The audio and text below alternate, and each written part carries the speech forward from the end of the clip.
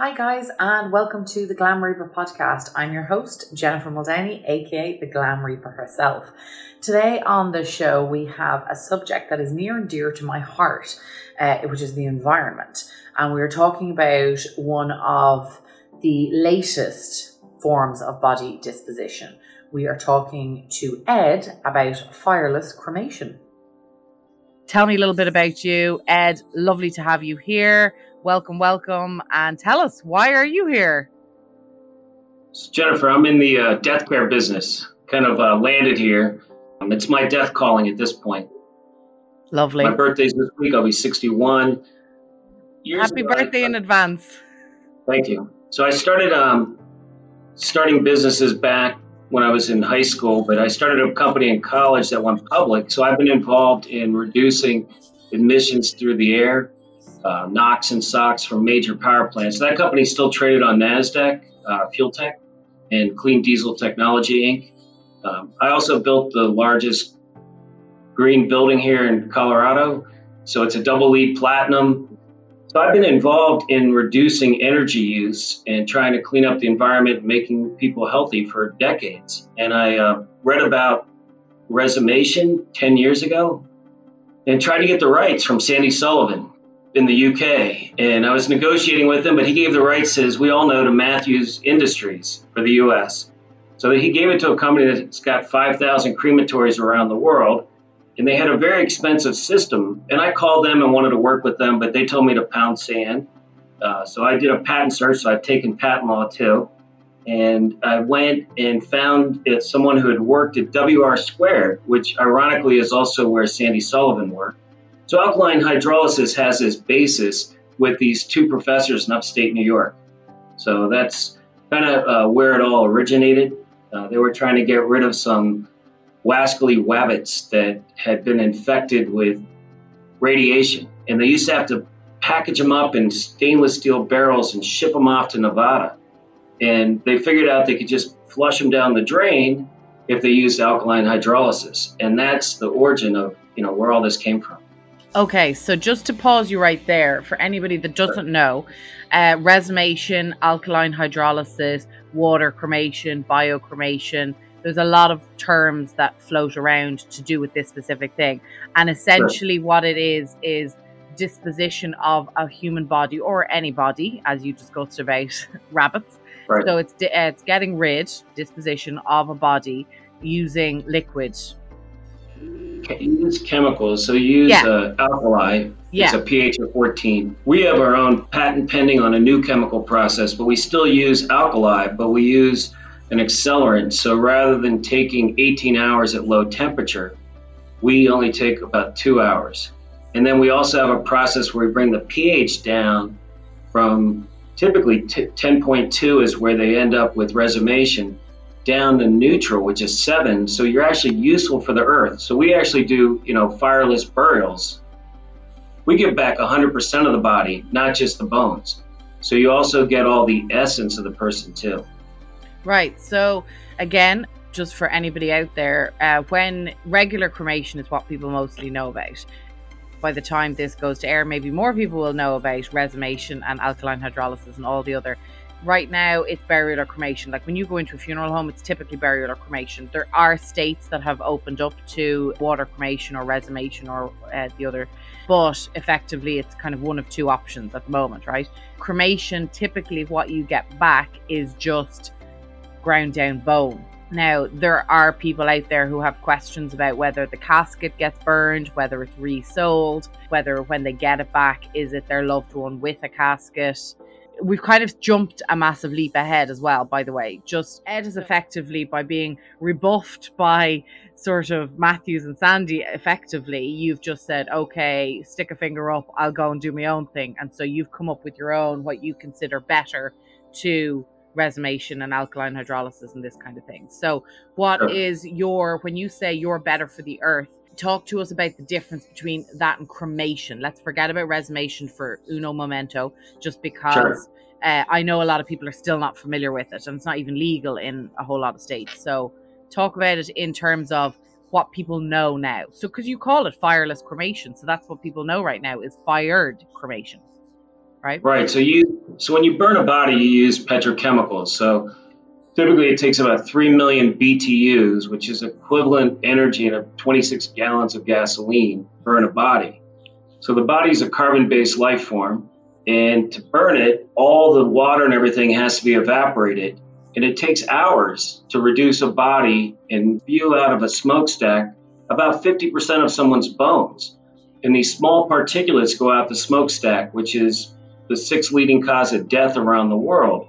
So we've got a process where we're doing a final disposition of the dead and releasing toxins, mercury, furan. So you talked about, do they burn the casket? They don't like burning metal caskets, but I'll tell you, when the bodies come in, they've got all kind of mercury in their teeth, typically from amalgams.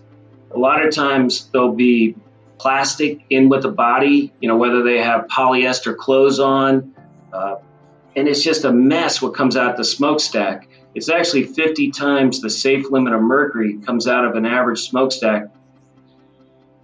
And no one does anything about it because the EPA doesn't consider humans waste.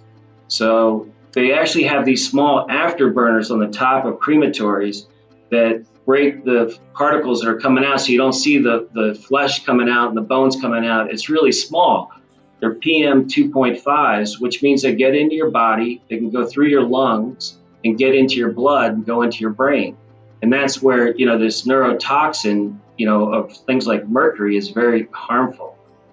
And what people don't know is when you get back the bones, you talked about how they rake them out, they're on fire. It takes about 2 hours for them to cool. Then they got to remove all the implants that they can find, metal and screws, because they want to ruin what they call kind of a cremulator, something that actually grinds up bones.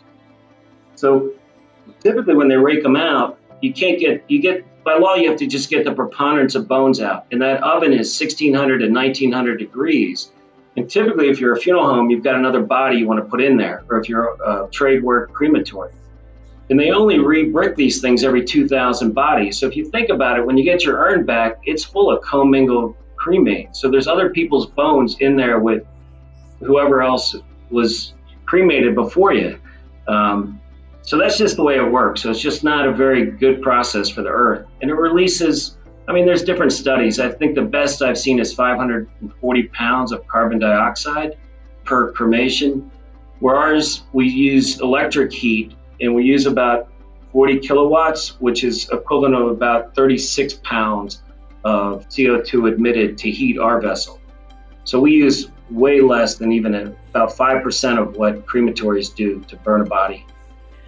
In terms of energy you're saving on the input, what about the output? Does your unit have any output? Does it have any chimney stack? What's the MO on that? Does it have any output? Anything at all? There's water vapors, so we do heat the vessel to about 190 degrees. There is some low VOCs that come out, volatile organic compounds, and it's minimal. We don't burn any of the clothing, and we don't even burn a viscera bag. We actually take the viscera bag out. So that's when they use an autopsy, you end up with a big plastic bag in your gut full of your viscerals. And typically that's burned. And so anytime you burn plastic, as you know, you get furans and dioxins going up into the air, which means everybody in that radius of that crematory is breathing in that was just burned. It's pretty bad. So, and then the other difference is in our vessel, as opposed to, let's say, resumations or bioresponse, all of those, when you're done with alkaline hydrolysis, typically anywhere from a third. We've had 3 times as much sandy bones, tiny bones that are the size of salt that would typically just go down the drain. So we're giving back more of the person, 100% of their bone material back to the family. So typically people need 2 urns. It's a massive amount of bones you get back, and it just surprises people. And they're white and they're beautiful.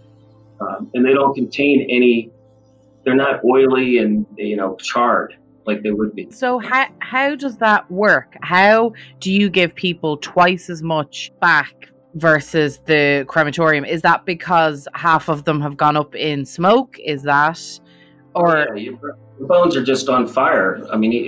Even when they rake them out, they're in a stainless steel container, and like I said, it takes about 2 hours for them to stop burning once they even rake them out.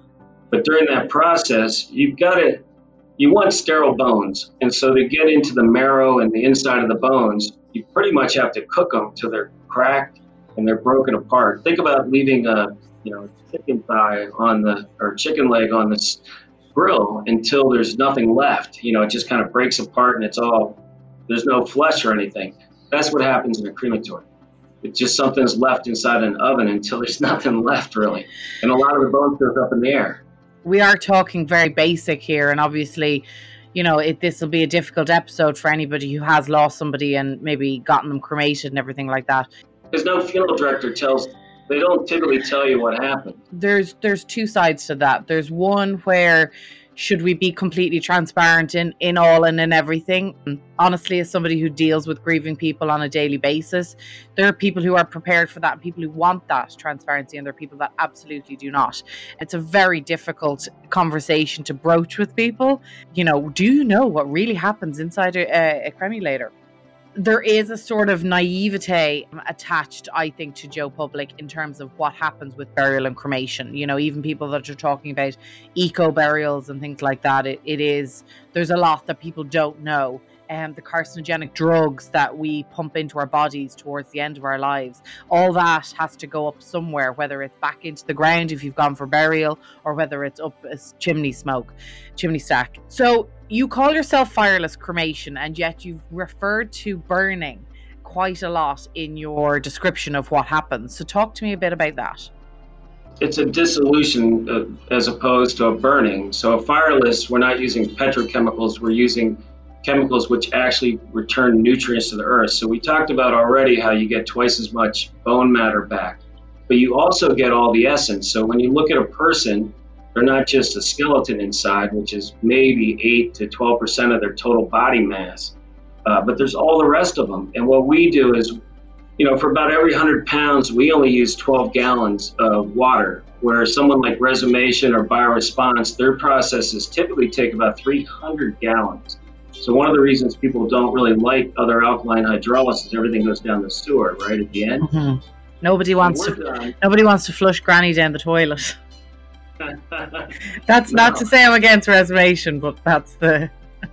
Well, I think it's better than petrochemical cremation, but it'd be really nice if you could take Granny, not have to breathe her because someone burned her, and not have to put her down the sewer, which people don't see as dignified.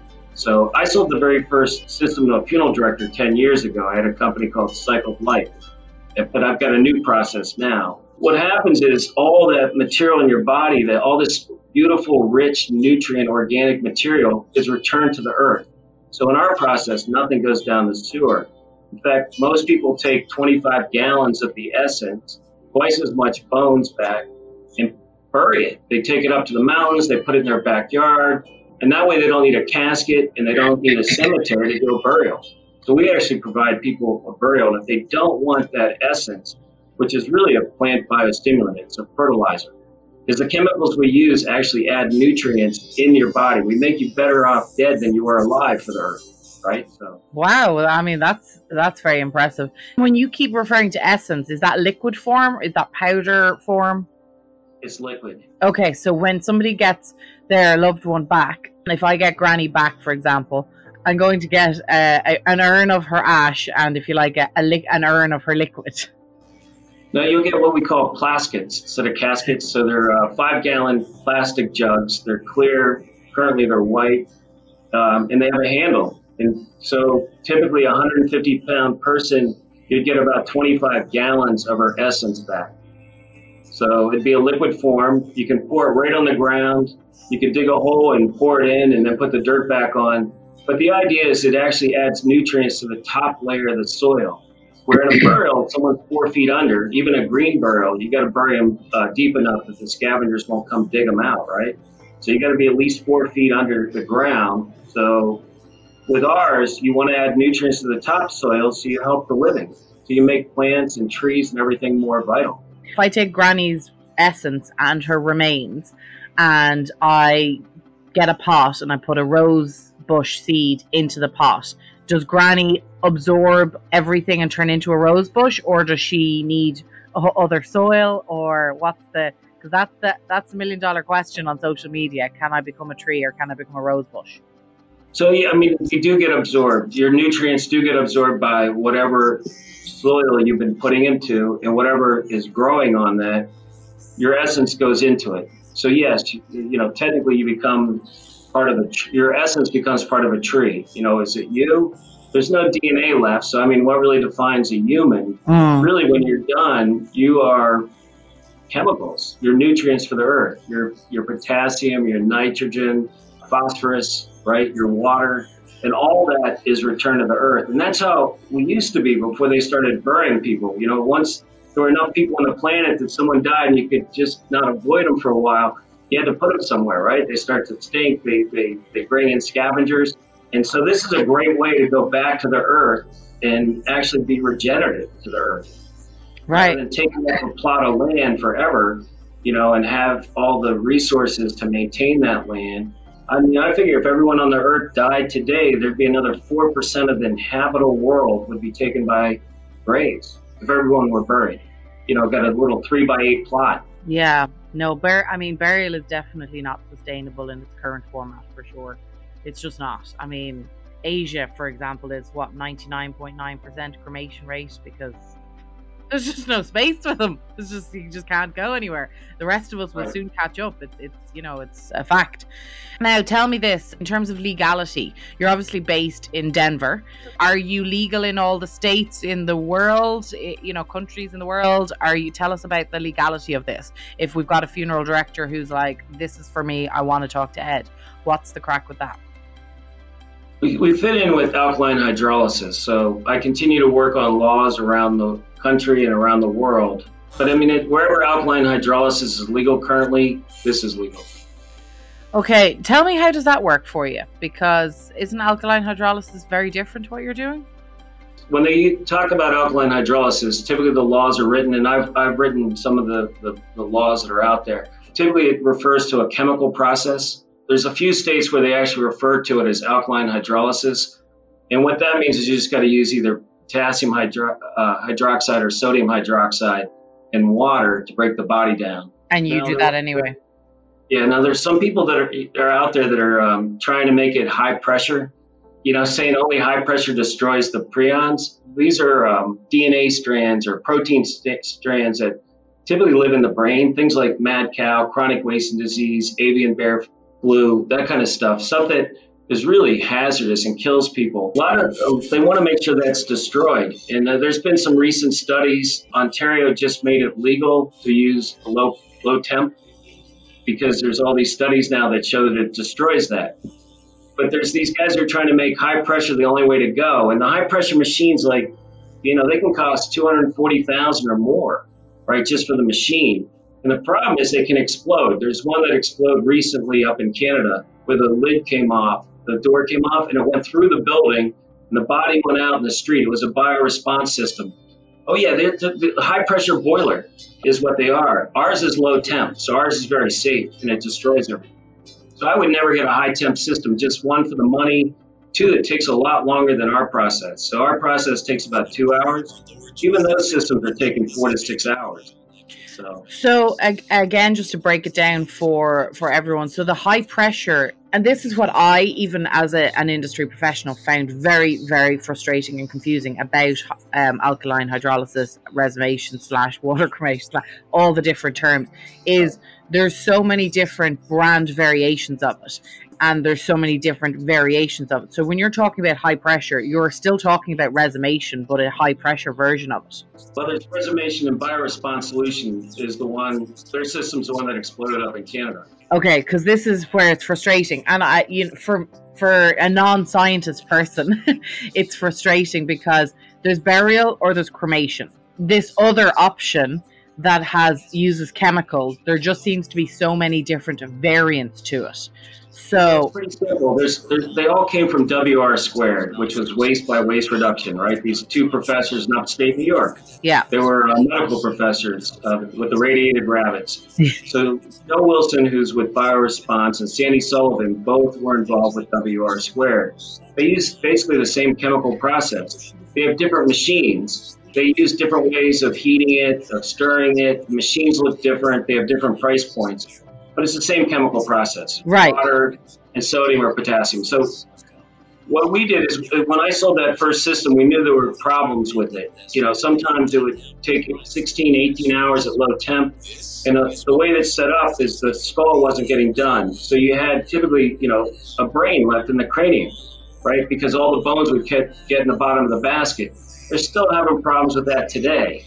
So, I question whether the effluent is even sterile at that point, if you still have tissue left.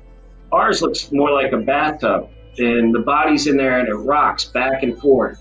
And so at the end, there's no basket that comes out that drips everywhere, right? And our process takes 2 hours, not 18 hours at low temp.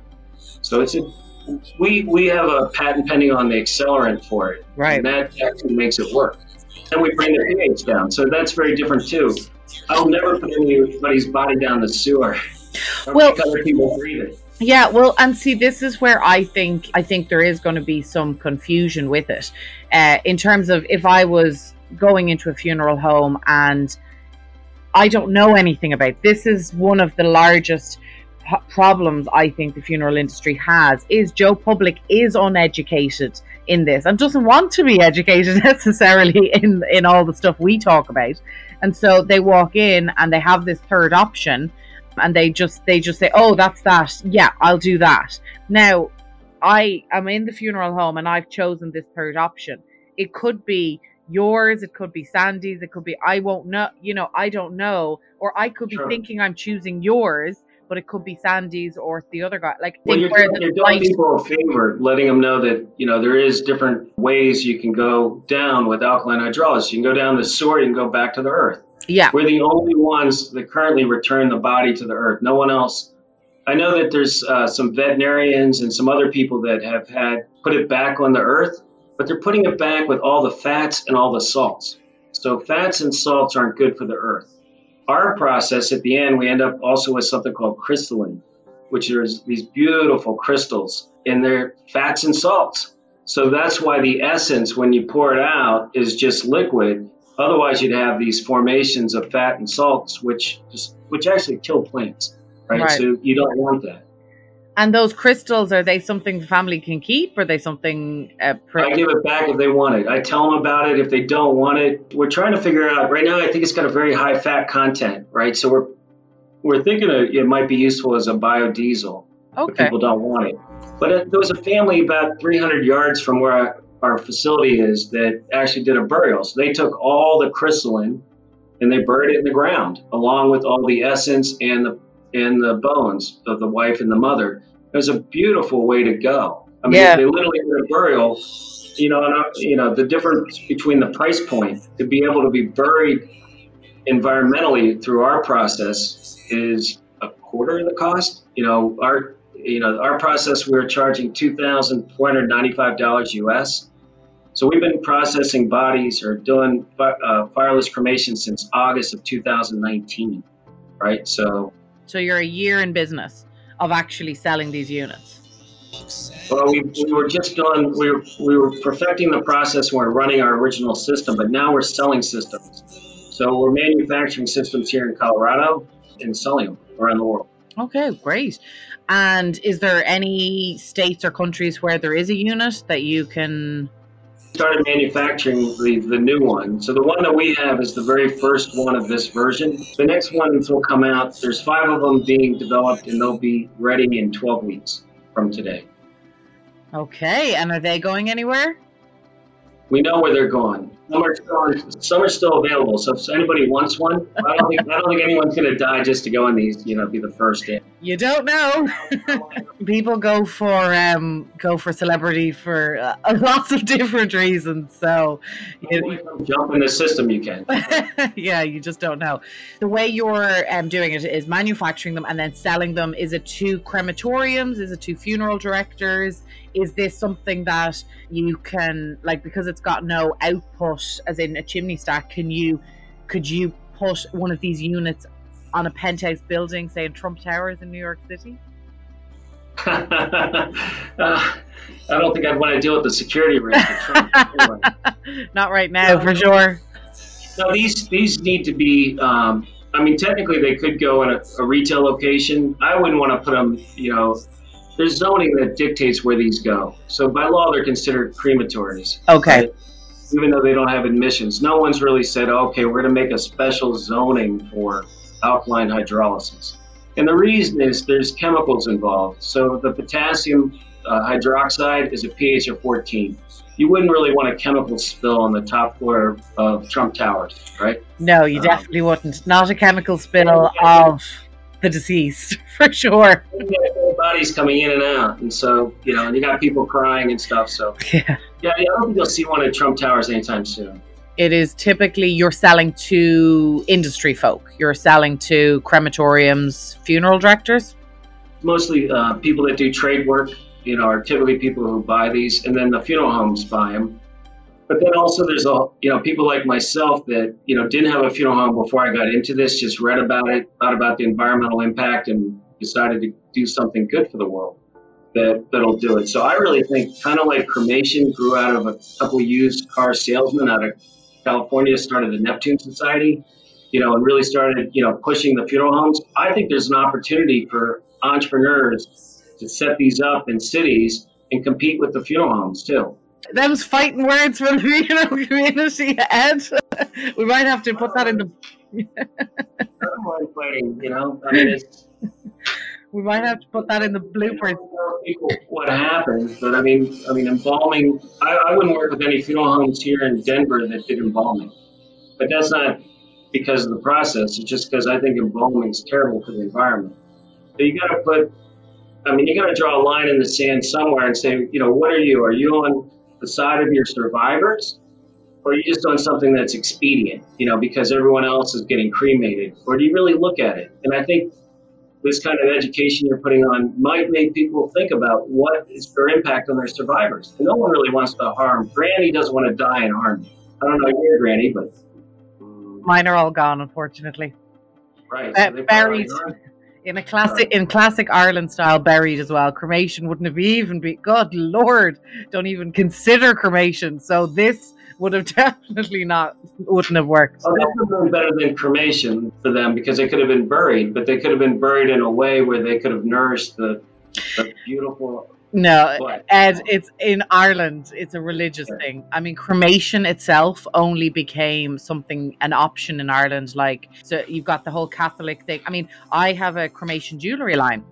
That's something that I started 10 years ago. And even that gets the odd sort of, it's disgraceful what you're doing, because there are some steadfast Catholics who believe that the body should remain intact entirely. So cremation, but that's a whole other podcast, because the fact that cremation is now allowed all of a sudden and now promoted because we're running out of body space and because the church can make money from it. Fast forward another 20 years and there'll be all sorts of options. Money. There's a lot of people that don't want to burn twice. So what I do with them in ours is we don't burn. We mix the ashes with the glass. We're not the diamond people. We're lower, right. lower than that. We're lower priced than that. We don't. There you go with the carbon again. The diamonds. That's a whole other. People like relics. So when you're giving back your jewelry, that's something they keep and it's a keepsake. But no one thinks, where did the body go when it was spewed out the smokestack? So 98% of the body gets spewed out the smokestack. Where did you say Granny go? Yeah. Go Granny go.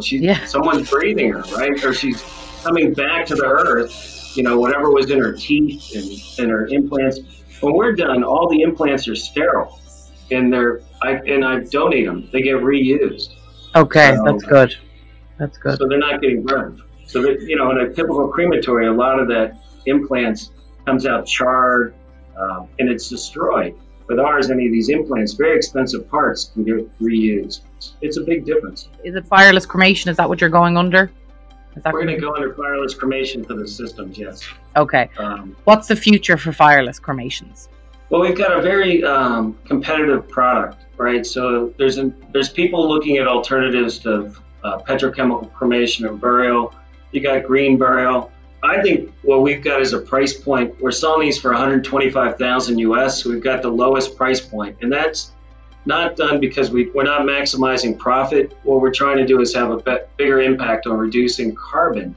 We talk about the carbon dioxide and all the pollutants. If I can make this competitive with a crematory, price-wise, why would anyone buy another petrochemical cremation? So, anybody who owns stock in some of these crematory companies, I mean, you might want to keep an eye on this. Some of the Matthew Industries of the world. I don't know how they're going to compete. I think every funeral home should start offering this. It's typically most funeral homes don't have their own crematories.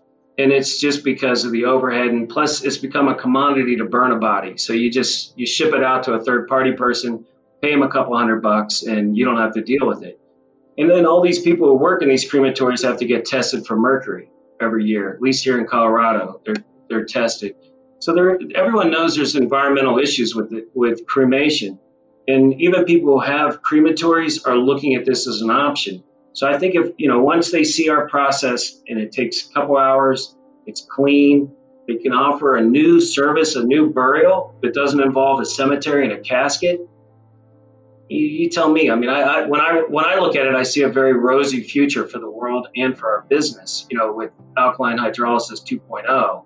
I don't know how else anyone would want to go. Why would you want to be burned when you could be returned to the earth? Which is, you talk about from a biblical standpoint, that's kind of what people want, not ashes to ashes, really. Greener pastures. We'd have to change that graveside reading then to what would we be turning to? Ashes to essence and bone, or I don't know. I love the idea. I love the rose-tinted glasses look of the world, Ed, because I do that myself, and I do hope and pray for a better world. And I do think innovations like this in the industry are massively important, and that's part of the reason why I wanted to do this podcast, because for the last 10 years I have talked and met the most interesting people, and I didn't have a funeral background. I do now.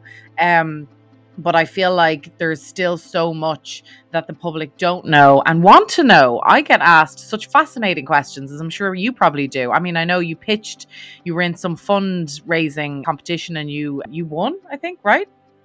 Yeah, there was 150 companies competed, and it was a $100,000 pitch competition. I had some fun. I talked about, what really happens during cremation in our process. And if you tell people the truth and it resonates with them, clearly it did in that competition. I just think people should be more transparent. I think people can deal with it. You talk about people who are grieving. When I bring people in, I don't do any dressing of any bodies for visitation. I just pull them out, even if they've been autopsied, on a gurney, and tell them they're going to look dead. Their eyes are going to be sunken in a little. Their cheeks going to be in. We don't put any makeup on them, maybe wipe the blood off, right? And they look dead, and that helps with the grieving process. And, I'm a psych major from Harvard, so, I look at this and I watch the people's reaction compared to seeing somebody in a coffin that's been, filled with formalin, formaldehyde, which is a known carcinogen.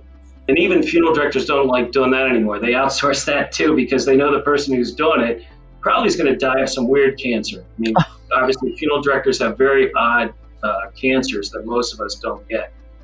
Or most people don't get. But anyway, the whole death and dying process is just very normal.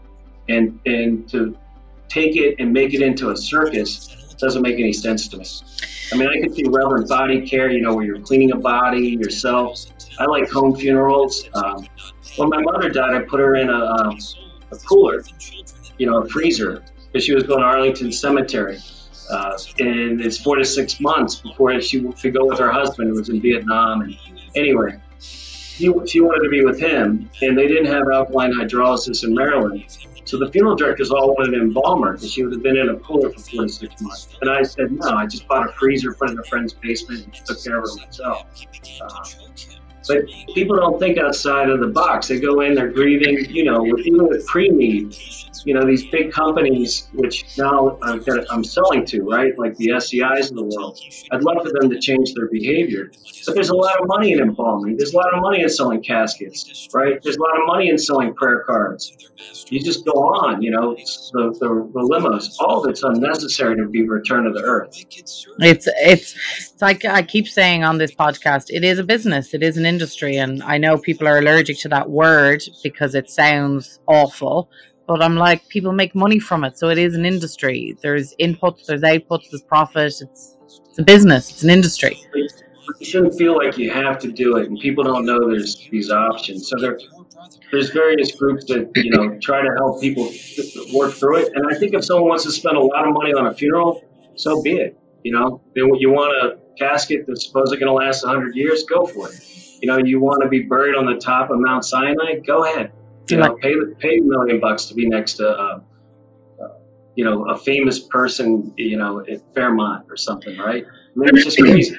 Well, just on that, actually, I mean, Michael Jackson's 24-karat gold casket that he had, like, what happens to the casket? Like, is there a casket involved in your process? What's the price for your process versus cremation for Joe Public? And do they purchase a special casket?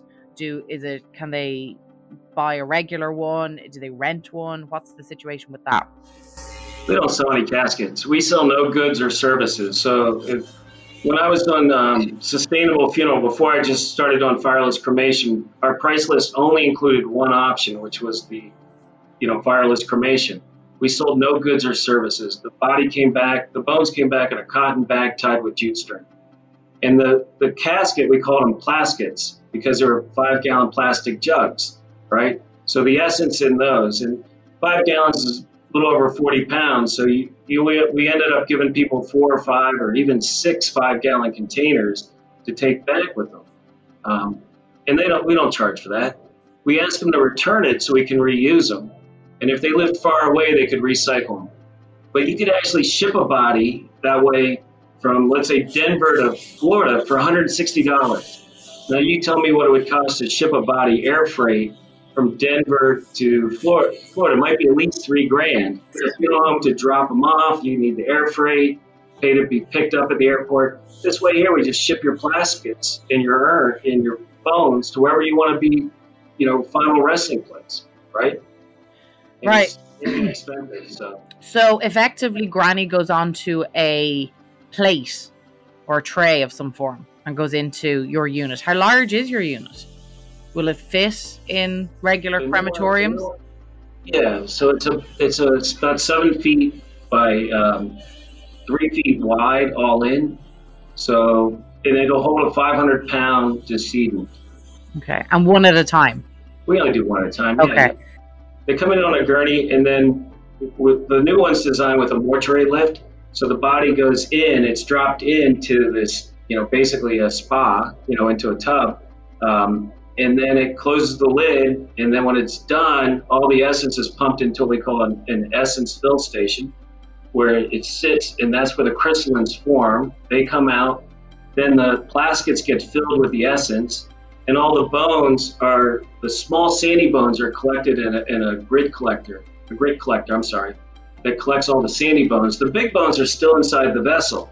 So the funeral director would take the skull and the femur and the tibula and whatever other big bones are left in there and remove those. And then they have to dry, and then they go in a cremulator, like something that breaks the bones up. Yeah.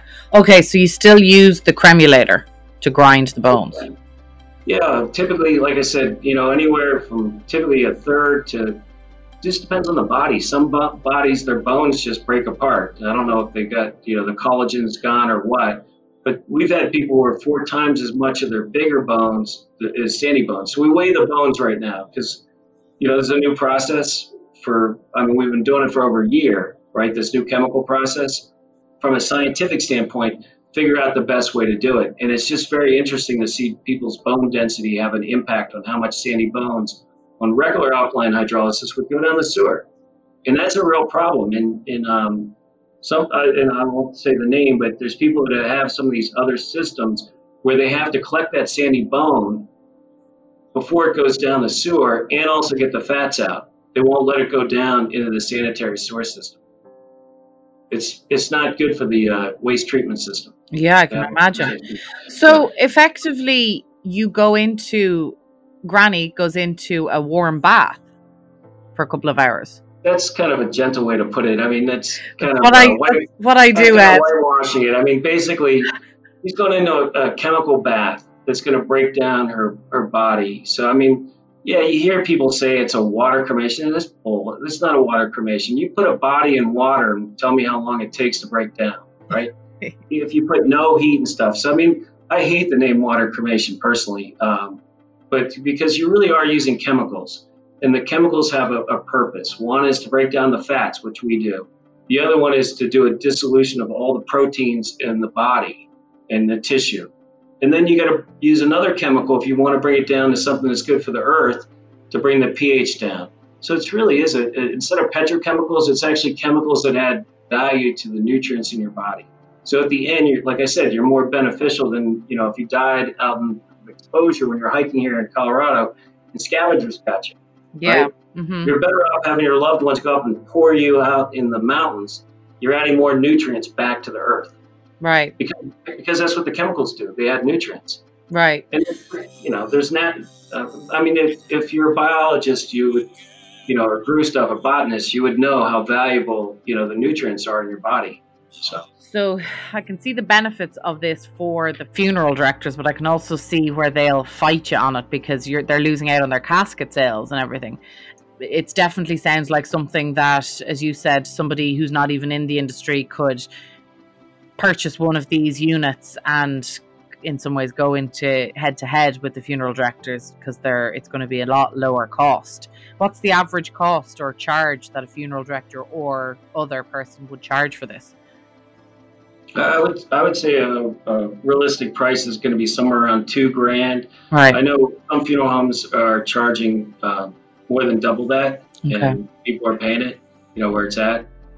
But there's no casket, there's no embalming, there's no other charges. No. I mean, you can embalm if you want. Yeah. It's just pointless. I don't know why a funeral director would want to embalm. I mean, it just makes no sense to put your own personal, self at risk. Well, it's interesting because when you were describing, I'm personally not a fan of embalming. That's just for me. But when you were describing what you did or do for a family, I personally I'd be very against that also, as in that's just my own personal, because I actually was talking quite recently on another podcast episode about how, because I do what I do and I work in the business I work in, when my loved ones pass away, people assume I want to see them dead when we have wakes in Ireland and things like that. Now, they are typically embalmed. I don't. Usually, I don't want to see them because I want to remember them laughing. I want to remember them as they were. So, like what you described there, I find that, that would be offensive to me because sometimes I think people do need closure. I definitely do. And there may be somebody I lose in my life that I will need that type of closure because I just won't believe it otherwise. But I don't think everybody is prepared mentally, emotionally, spiritually for seeing something like what you're talking about. And I do think there is benefits to embalming in some respect, to the embalming and the makeup and all of that, for people that want to see their loved one and have, a moment with them. I don't agree with embalming from a chemical point of view. It's just adding more. I mean, people talk about how Coke and Diet Coke is bad for your body. I think, well, I mean, you're going to choose embalming when you die. So, you're pumping all sorts of chemicals into you then. Yeah, I've just had bad experience as well myself with people I know and care about. I've walked in and I've seen them in coffins and caskets and they just didn't look like themselves as far as I was concerned. And I wish I'd never seen them that way because now my memory of them is distorted. I agree. It could be an individual thing, but I think seeing people look dead helps with the grieving process. And that's been my experience. Most funeral directors wouldn't do that, partly because I think, one, you think it's more respectful to make their, plump their skin up. And you can do it with makeup. You don't have to add formalin to plump up their. Basically, you're just dealing with the face typically, right? Or hands. So you can put makeup on it. You don't really need to put formalin and make someone look pink. I mean, I look plenty pink. Just put some rouge on me, right? Yeah. If you want to see me. But I think I'm going to hold you to that, Ed. Yeah, there you go. On your deathbed, I'll come over and I'll rouge you up. Yeah, the glam reaper. Exactly. Very nice. But I would say seeing people that are dead look dead gets you past the point that, geez, you accept the fact that that person looks dead. We should be used to seeing people looking dead, not looking like they're somehow asleep in it. That's my personal opinion, but I'll never change that. So I'm not fighting that. Yeah, no, I'm absolutely. just telling you what I do. Yeah, absolutely. That's fine. That was absolutely amazing. Thank you so much for Thank you. filling us in on everything. I'm sure I'll probably need to have a follow-up episode because I have a feeling there'll be a lot of questions, whether it's industry or other, on that. We'll leave all your information below the podcast.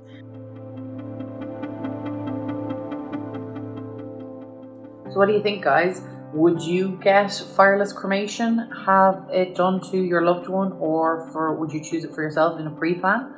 Let us know in the comments. glamreaperpodcast@gmail.com. That's glamreaperpodcast@gmail.com. We'll talk to you soon.